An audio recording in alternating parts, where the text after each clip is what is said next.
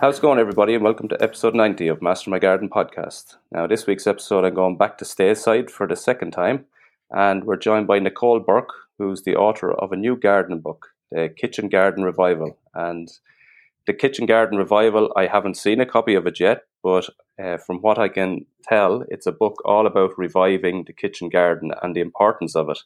And as I say, I'm delighted to be joined by Nicole. She's also the CEO of two companies, which is Gardenary and Rooted. And, you know, the whole thing ties together, and the book is an added piece to that. So, Nicole, you're very, very welcome to the podcast. Thanks so much, John. I'm glad to be here. Yeah, so congratulations, firstly, on your new book. The Kitchen Garden Revival. I like the idea of it, love the name of it. So maybe tell us a little bit about it and how the book came to being and the origins of it. Yeah, I'd love to. So I came to gardening almost by accident, I guess. I do have a family history in horticulture. My grandfather was the head of horticulture at a southern university in the States called Mississippi State. And I grew up having to do lots of yard work. So I swore to my parents that I would have a yard full of gravel and I would never, ever touch a plant in my adult life.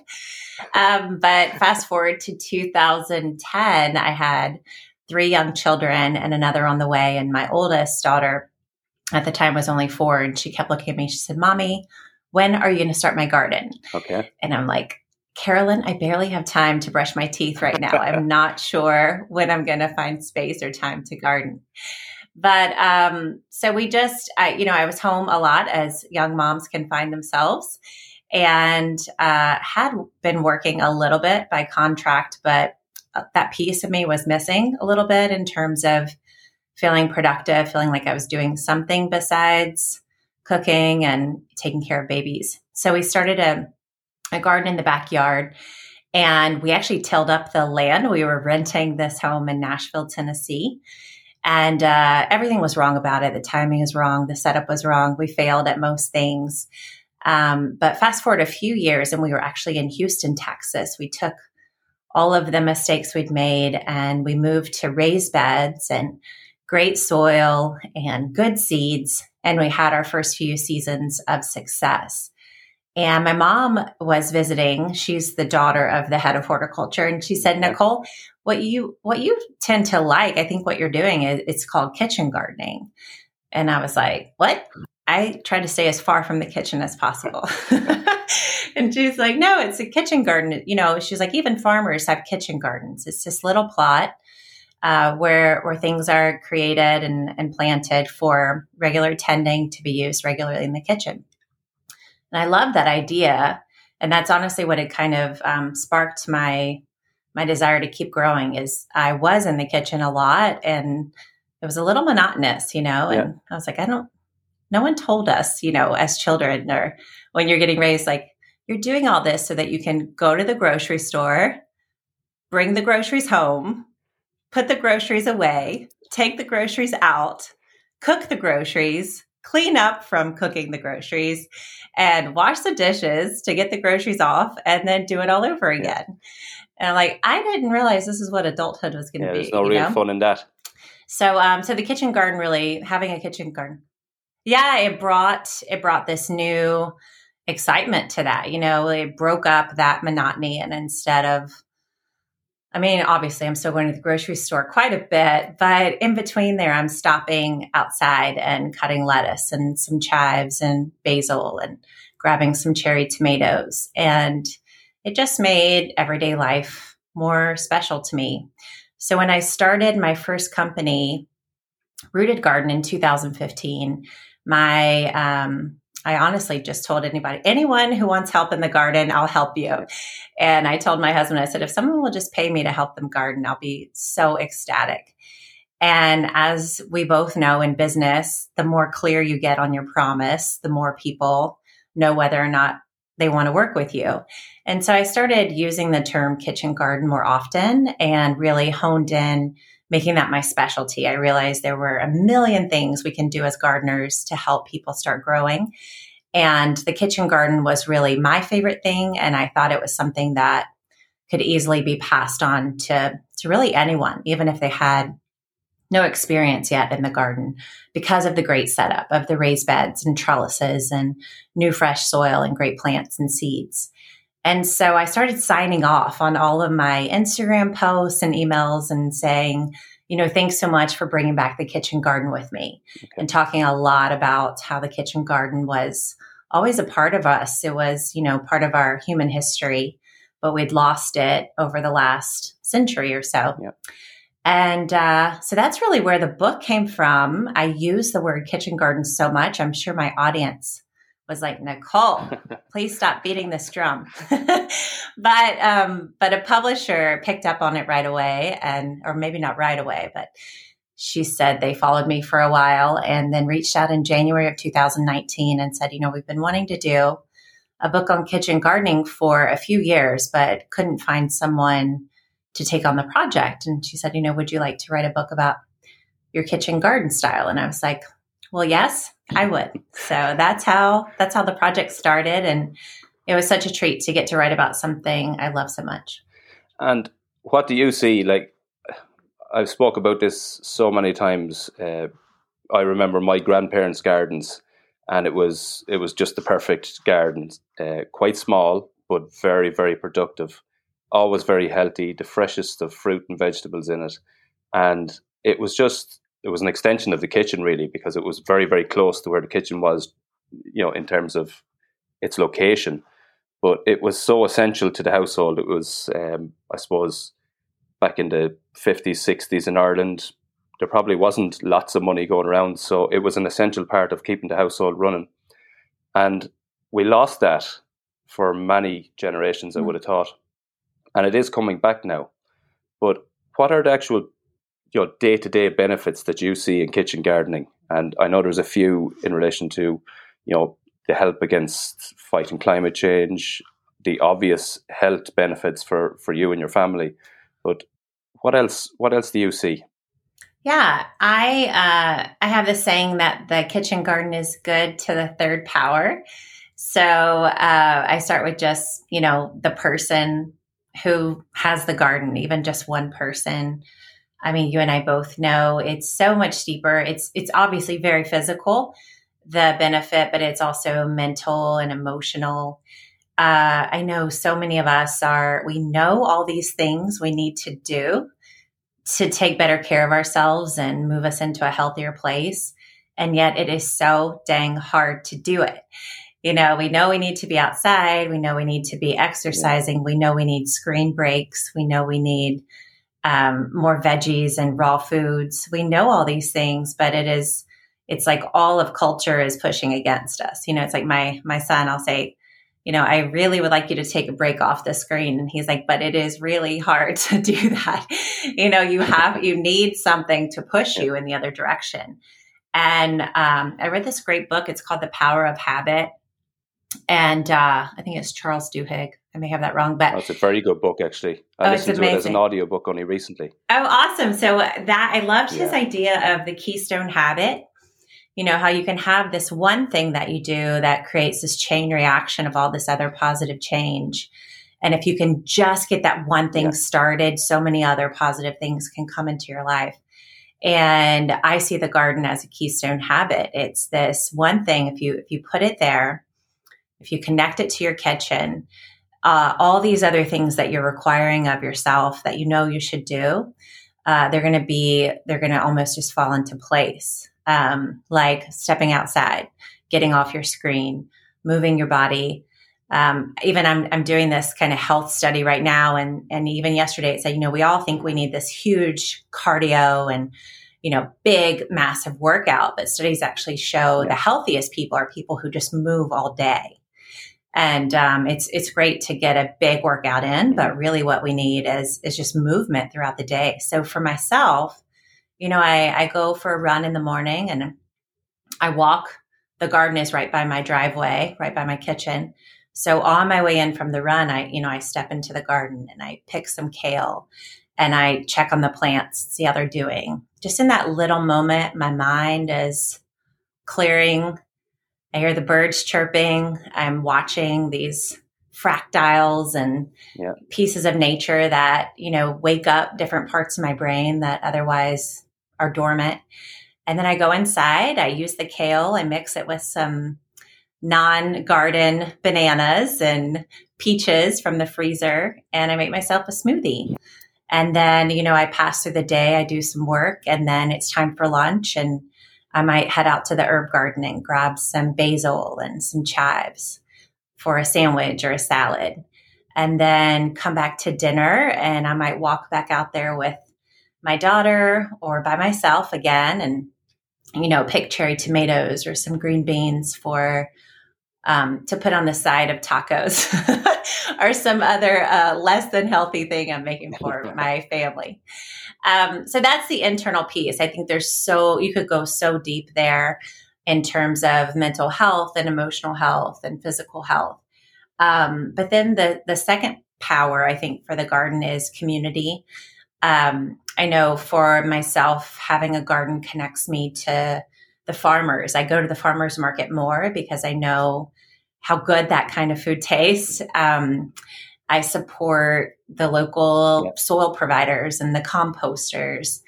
You just end up being so much more connected to your local economy and food community. And then that third tier is what you mentioned already, the climate piece, is that it's actually good for the whole planet. A huge thing that surprised me, I'll send the link for this if you want to share it with your listeners. There was an NPR post on the waste just from a salad processing plant in the US. So it was startling for me to find out that like 98% of the US greens are all grown in two places, Yumas Valley, Arizona, and Salinas Valley, California.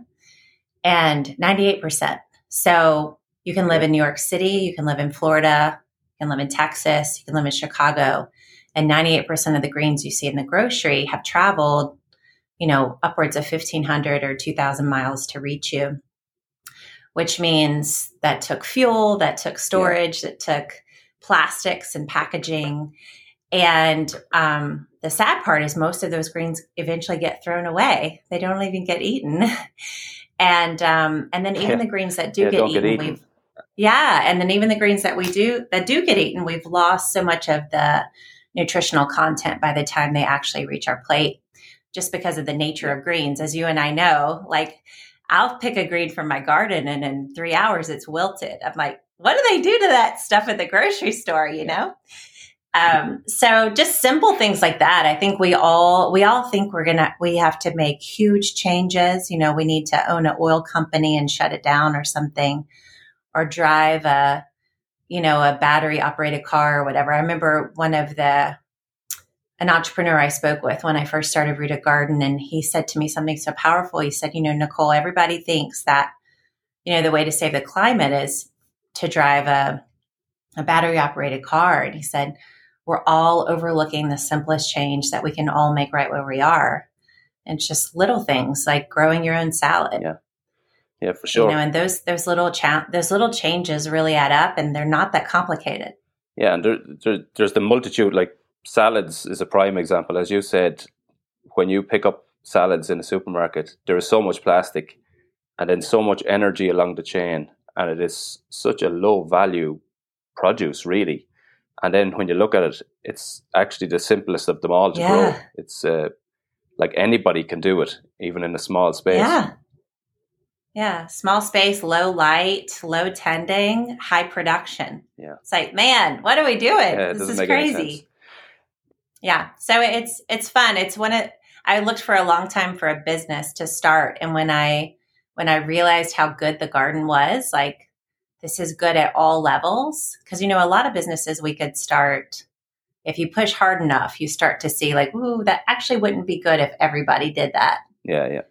Like let's say if we were going to fly people to the moon or something. But this business model, you're like, wow, if everybody started gardening, that would actually be incredible. There's no downside to that. Hugely helpful. And when you're describing your day there now, that starts with your walk or your run and then your smoothie and so on, the kitchen garden throughout the day is an integral part of it. So it starts off with your smoothie and then your salads for lunch and whatnot. So it's an integral part of your day. How, as a busy mom at the start, how did you feel that it helped you from a mental health perspective? Was it therapeutic out there? Was it, obviously you get the workout, and you mentioned about that gardening gets you moving. And the one thing I find with gardening is that it gives you that functional movements all the time. So if you go out and you're doing some digging or some raking or whatever it is, it's all functional movement that's useful in day-to-day life and moves a lot of muscles in the body. So it's not, a singular exercise. Oh, I hadn't thought about that. It's so true. Yeah. Mentally, I used to say this before COVID. Now it's more true than ever, but I used to tell everybody the garden was my getaway because I couldn't get away. So as a mom of young kids, I was in what I like to call nap jail. I don't know if you've ever heard of nap jail. No. But that is when your kids are napping and you really need them to nap and you cannot go anywhere, right? So with 4 kids under 4, I was pretty much in nap jail all day long for many years. And so, it was definitely, still is, my place to go. I remember one time I shared this on Instagram. I always make those little memes, and the meme I put up was, all I'm saying is you've never seen me crying and gardening at the same time. And I said it kind of cheeky, Yeah. And it was so interesting, John, all the responses I got. So many people said, oh no, I go to the garden and that's where I cry. Oh. And it was a lot of really emotional responses of people saying, like, I go there to work through. Okay. They go to the garden to work through grief. And I thought it was really beautiful.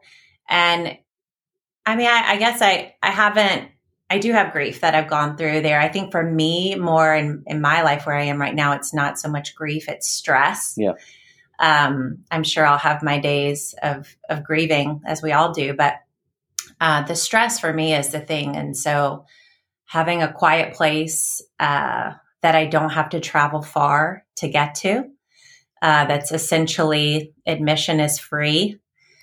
It's a wonderful thing, and it doesn't involve cleaning. I just, you can just kind of feel like you're turning circles in your own home sometimes. Yeah. So, I would say it's definitely a place for me mentally to clear my thoughts. And I heard Brene Brown say this. I swim sometimes too. And I was listening to an interview with Brene Brown and Tim Ferriss and the armchair expert. What's his name? I forget. Anyway, they were talking about their practices, and she said she swims, and that's her form of she said, I'm terrible at meditating, but I swim, and that's when I get my good thoughts, and I'll like come to the end of the lane and I'll write down my thoughts. And Tim Ferriss said, well, that totally counts as meditating. Like, don't say you're not good at meditating anymore. You're basically using your body and clearing your mind. And I swim, and I can totally relate to that. I love the clarity I get when I'm like totally underwater. But I would say the garden is a very close second to that feeling where it's like a different space you're in. You're surrounded by all this. You can almost hear the plants growing and moving and responding to you. It's really magical. It is. And it's funny. I have, and I put up a little video about it last week. I've polytunnel here, and I've only got it going in the last 12 months, but on the outside of the polytunnel I've put lots of pollinator friendly plants, to help with aphid control and so on in the tunnel. But I have literally spent, and I was going to say I've wasted, but I haven't at all. I've spent hours upon hours just standing there. The amount of bees, butterflies, hoverflies, and just wildlife there on the flowers, and you would literally I could spend an hour just standing there looking at them. It's mesmerizing, and it does. Obviously, it's good to be out in nature, but there is something almost therapeutic there for me. From a stress release perspective, you're just looking at that, and it's so relaxing and good to see. I think during the last 12 months, people have found this. I love that. That's awesome. They've probably found this by accident over the last 12 months with COVID and whatnot. People had no other choice other than to garden, and they've found that. I'm sure sort of 12 months in, there's probably people who have had very good success and some that have had only relative success with growing their own food and so on. What would your top tips be? Because I know that's the majority of what Gardenery does is gives advice and design on raised beds. So tell us what your kind of best advice to be successful at growing your own food. Mm-hmm. Yeah, I have a saying. I talk about it in my book. I think it's chapter 3. Worst first. Do the worst part first. Get that over with. And then you won't be sorry. So what I mean by that is slow down at the beginning. Take your time and set it up right. Okay. Too many of us, especially during COVID, myself included, we suddenly get the itch to garden and we run to the store and we buy some plants. We have no idea if it's the right season for the plants. They're just there and they're for sale. And so we grab them. And we don't have the garden set up yet. We don't have a bed prepared. We don't even know what kind of soil we need or what season we're in. We just know that we're too late and we should have started our garden yesterday. And 9 times out of 10, those people, they're going to plant that plant. The plant is probably going to die. And unfortunately, probably 90% of those people will say, oh, I am horrible at gardening. I don't have a green thumb. I kill everything. And it's not them, it's the setup. So this is what I discovered with my first company, Rooted Garden, and now with Gardenery, is setup literally equals success. So you can take someone who has never gardened before or only failed in the garden, walk in and help them set their things up correctly. So choosing the right location, picking a design that works for them, picking a size that works with their availability and their experience, and then setting it up right. So leveling the ground, starting with a raised bed, using proper soil mixtures, not skimping on the soil, and then not buying a plant from a big box store, but taking time to either buy great sweet seeds or good locally grown plants. That setup, if you will slow down and learn how to set things up right, you are 95% there. It's like, it's the difference of trying to dig a hole with a little kid's shovel and having a backhoe delivered at your house, right? It's like, who's working harder? Yeah. The person with the little kid shovel, so they're going, I'm horrible at digging. I just can't dig holes. I don't know what my problem is. It's like, no, you're great at digging holes. Just let me give you a backhoe and then you got this. And I would say is number one is set up correctly, yeah. Slow down and do the worst first. And why I say worst first is it is hard to set things up correctly. As you know, you've set up a polytunnel, right? I mean, it's like, it's a lot. It's heavy. It's clearing the land, leveling it. That whole part can be really exhausting. That's why my companies exist, because we do that for people so they don't have to and they can just kind of jump in. But if you are doing it yourself, take the time and gift yourself that. I always tell myself, okay, I'm getting the worst part over first, and then I'm going to get to enjoy the fruits of that for many years to come. And then I have a path I recommend people start growing with. So just like we were talking about with lettuce greens, if you imagine a continuum, so like a diagonal line, and on this line, it represents sunlight, space, time, and tending. That, all those things, generally speaking, now there are exceptions, but generally speaking, those things expand together. Yeah. So when a plant needs more space, it generally needs more time, and it generally will need more tending and more sunlight. When a plant is smaller, it's going to need less space, less light, less tending. Generally speaking, there's exceptions. So if you would start on the continuum based on where you are in your own gardening experience. You're going to find so much more success to build your confidence to keep going. So the really great thing is there are plants on every line, on every part of this line. So down at the bottom would be something like just buying a plant of oregano, right? You can put it in almost a very shady place. Yeah. Doesn't need a ton of space. You can cut from it immediately, like the day you buy it. And then you step up and you could grow lettuces and greens. And then you could go to bigger greens like kales and mustards and cabbages. Then you can go to root crops that stay in the ground longer, but don't need as much tending, but do need more sun.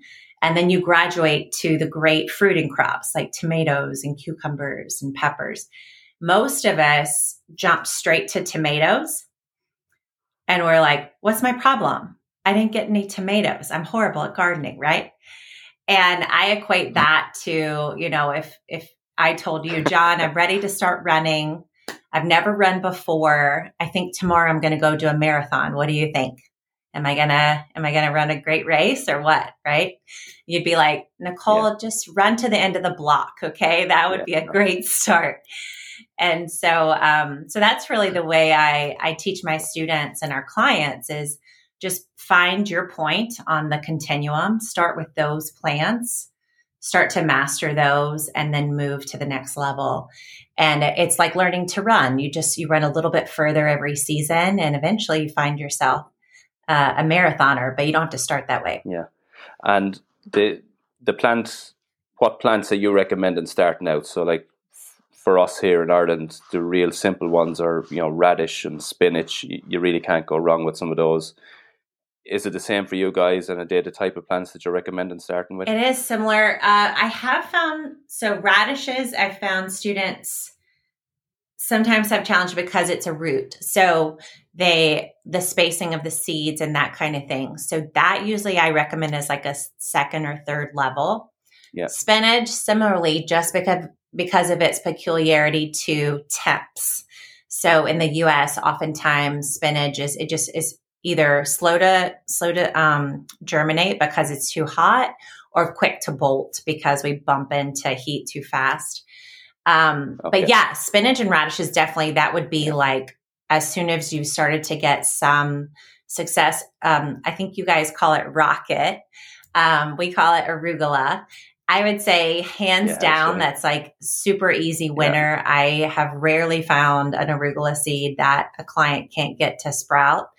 And even it seems very flexible for our different climates. So when I was gardening in Houston, we grew arugula all the time. And then up here in Chicago, we grow arugula all the time too. So simple greens like that. I love the spring mixes. So like the red lettuces, the speckled lettuces, the little green lettuces all together. And then for the herbs, I tell everybody, if you can't grow anything else, you should grow chives. I don't know about you guys there, but I feel like I can't. Oh yeah. I'm like, I could give chives to everybody in my neighborhood. It's just so easy. And they just keep, producing more and more of themselves. Bulletproof. Yeah. One that I've found this year to be, it's the first time that I've grown it, is Swiss chard. Oh yeah. I know you had a video up last week of a really nice Swiss chard harvest. But it was my first year growing it, and I've grown it in the polytunnel. I've been basically harvesting off the same batch of plants for 12 weeks. Wow. We had quite warm temperatures. Again, it's relative. For Ireland, we had quite warm temperatures. The plants haven't bolted, and literally every day for the last sort of 12 weeks, I've been taking chard off them. They're a super plant. Really impressed with those for this year. Oh, I love Swiss chard. I first read this book. I think I might have it. There's a book about, it's like the edible front yard. It was one of the first books I read when I was starting Rooted Garden, because I was thinking about like what plants are the most beautiful in the food garden. And the author, I'm sorry, I can't think of her name, but she talked about Swiss chard. She called it a supermodel vegetable because it's so beautiful, the colors. And so I started growing it in my own garden, and I didn't realize it at the time that it was a biennial. So if your listeners don't know, it's a biennial is a plant that would take up to 2 years before it produces its seed.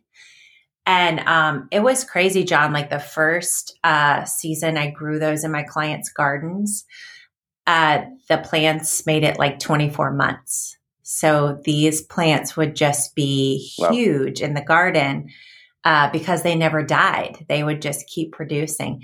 In fact, on the back of my book, or I'll show it to you. I don't know if you can see it through here, but can you see the Swiss chard on my shoulder? Yeah, I can. I don't know if you can see it in the photo.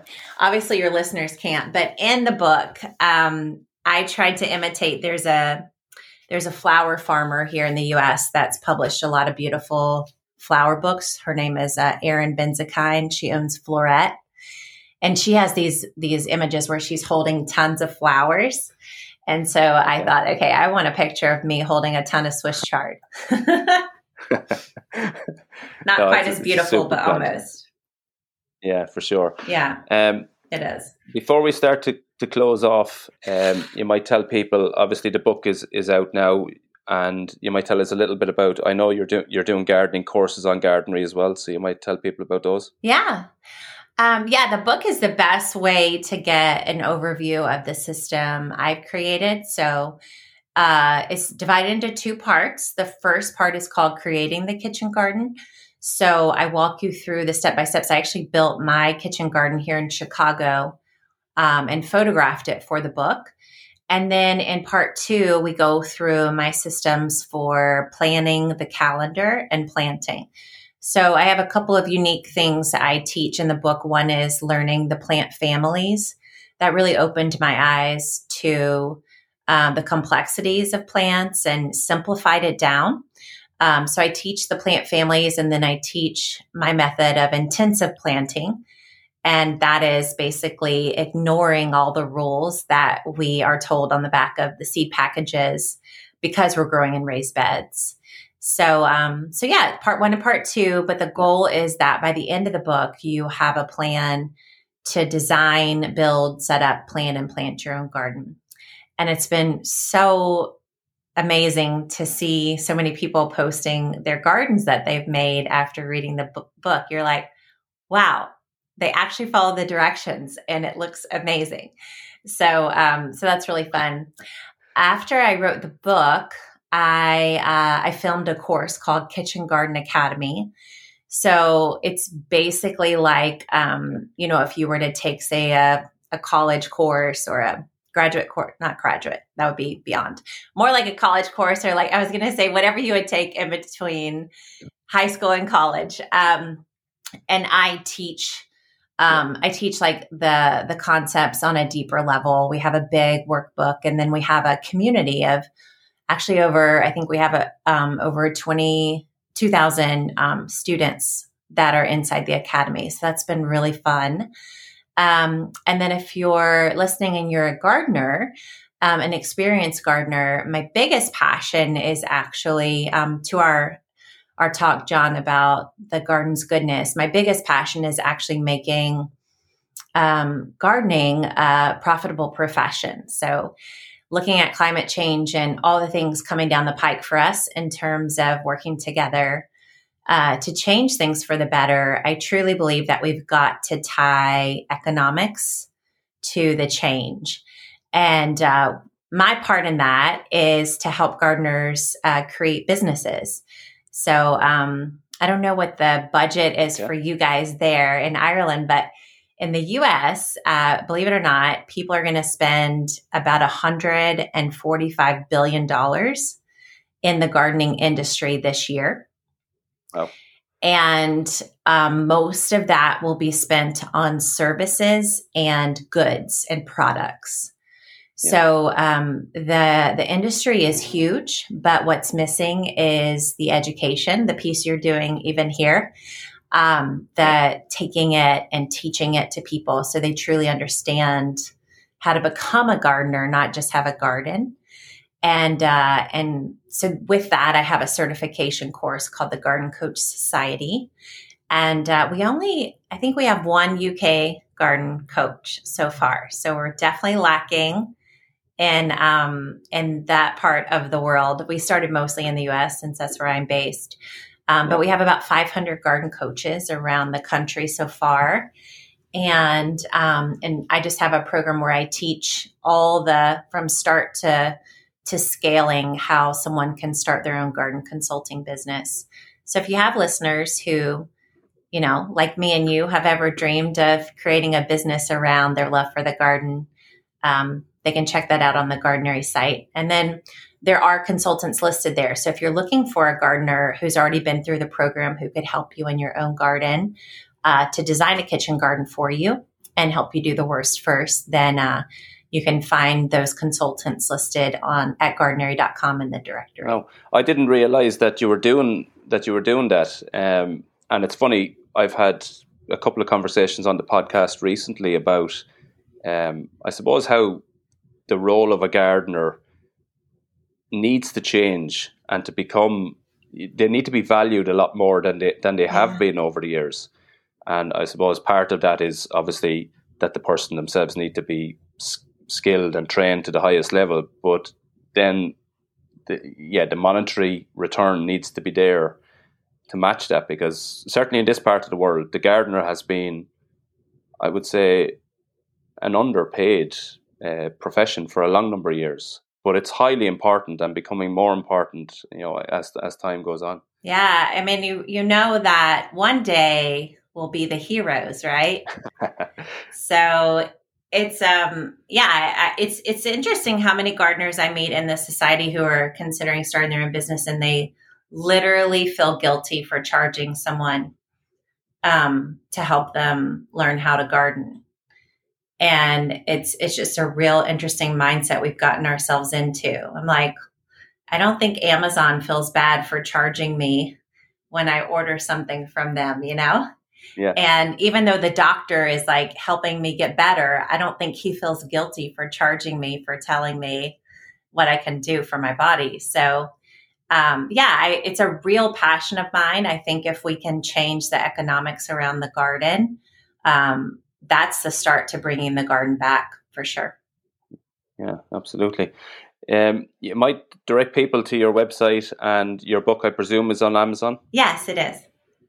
That place that we all spend our money.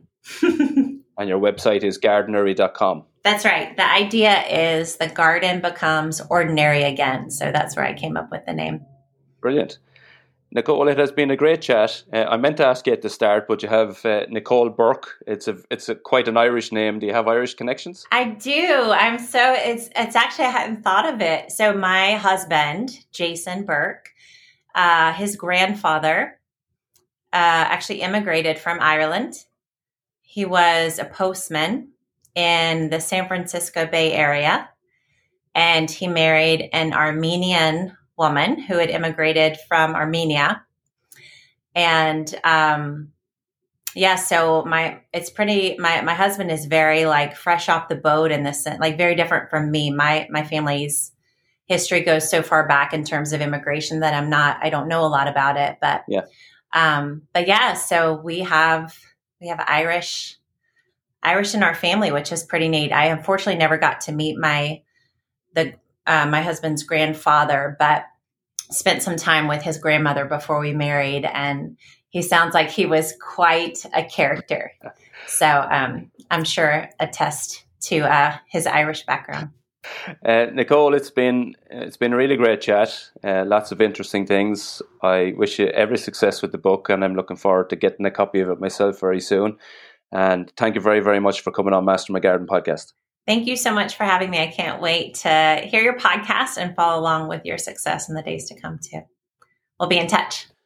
So that's been this week's episode, a really interesting and enjoyable chat with Nicole, and a huge thanks to her for coming on the podcast. Every episode that I bring out, I try and have a takeaway that people can take and use to master their own garden. And I think the clear message in that is that do the heavy work early, get your setup right at the start. So don't be rushing and stressing and just throwing stuff into the ground. Have a plan. Start small, start right, and then build confidence. So if you're not an experienced gardener, if you're starting from scratch, start with the simple plants, build success, once you get success with that, that'll give you the confidence to move on to the more difficult things to grow. And then you can scale up. You can get more raised beds or develop more ground. And then hopefully over time you can keep developing that, keep getting the benefits of it for you and your family, and potentially have your kitchen garden producing for you for 12 months of the year, which would be, it's aspirational, but it's certainly achievable for anybody. So again, if you're starting small, just get your setup right and then move on from there. If you're enjoying the podcast, please share with all your gardening friends. I'm coming up to episode 100. I said it last week, episode 100 will be coming up quite soon. Really looking to do something special for that, because I think it is special achievement to hit 100 episodes. I'm quite proud of what we've done here so far. I think people are getting a lot from it. I'm getting some great messages recently of people who are finding that the podcast is very beneficial for them in their own garden. And again, they get something from each episode that helps them to master their own garden. And that's the whole idea behind it. So really delighted with that. If anybody would like to support the podcast, you can do that on Buy Me a Coffee, and you can find the links to that in my social profiles or on my website. As I say, it just helps keep the thing moving along. I've been very, very happy and surprised at how much people have wanted to support so far. So it's great. And as I say, you can find those links on the website. Definitely, if there's anything you'd like me to cover, let me know. I love covering episodes, that people are requesting. So if there's anything that you'd like me to cover, just shout. I'm more than happy to cover it. And that's pretty much this week's episode. Thanks for listening. And until the next time, happy gardening.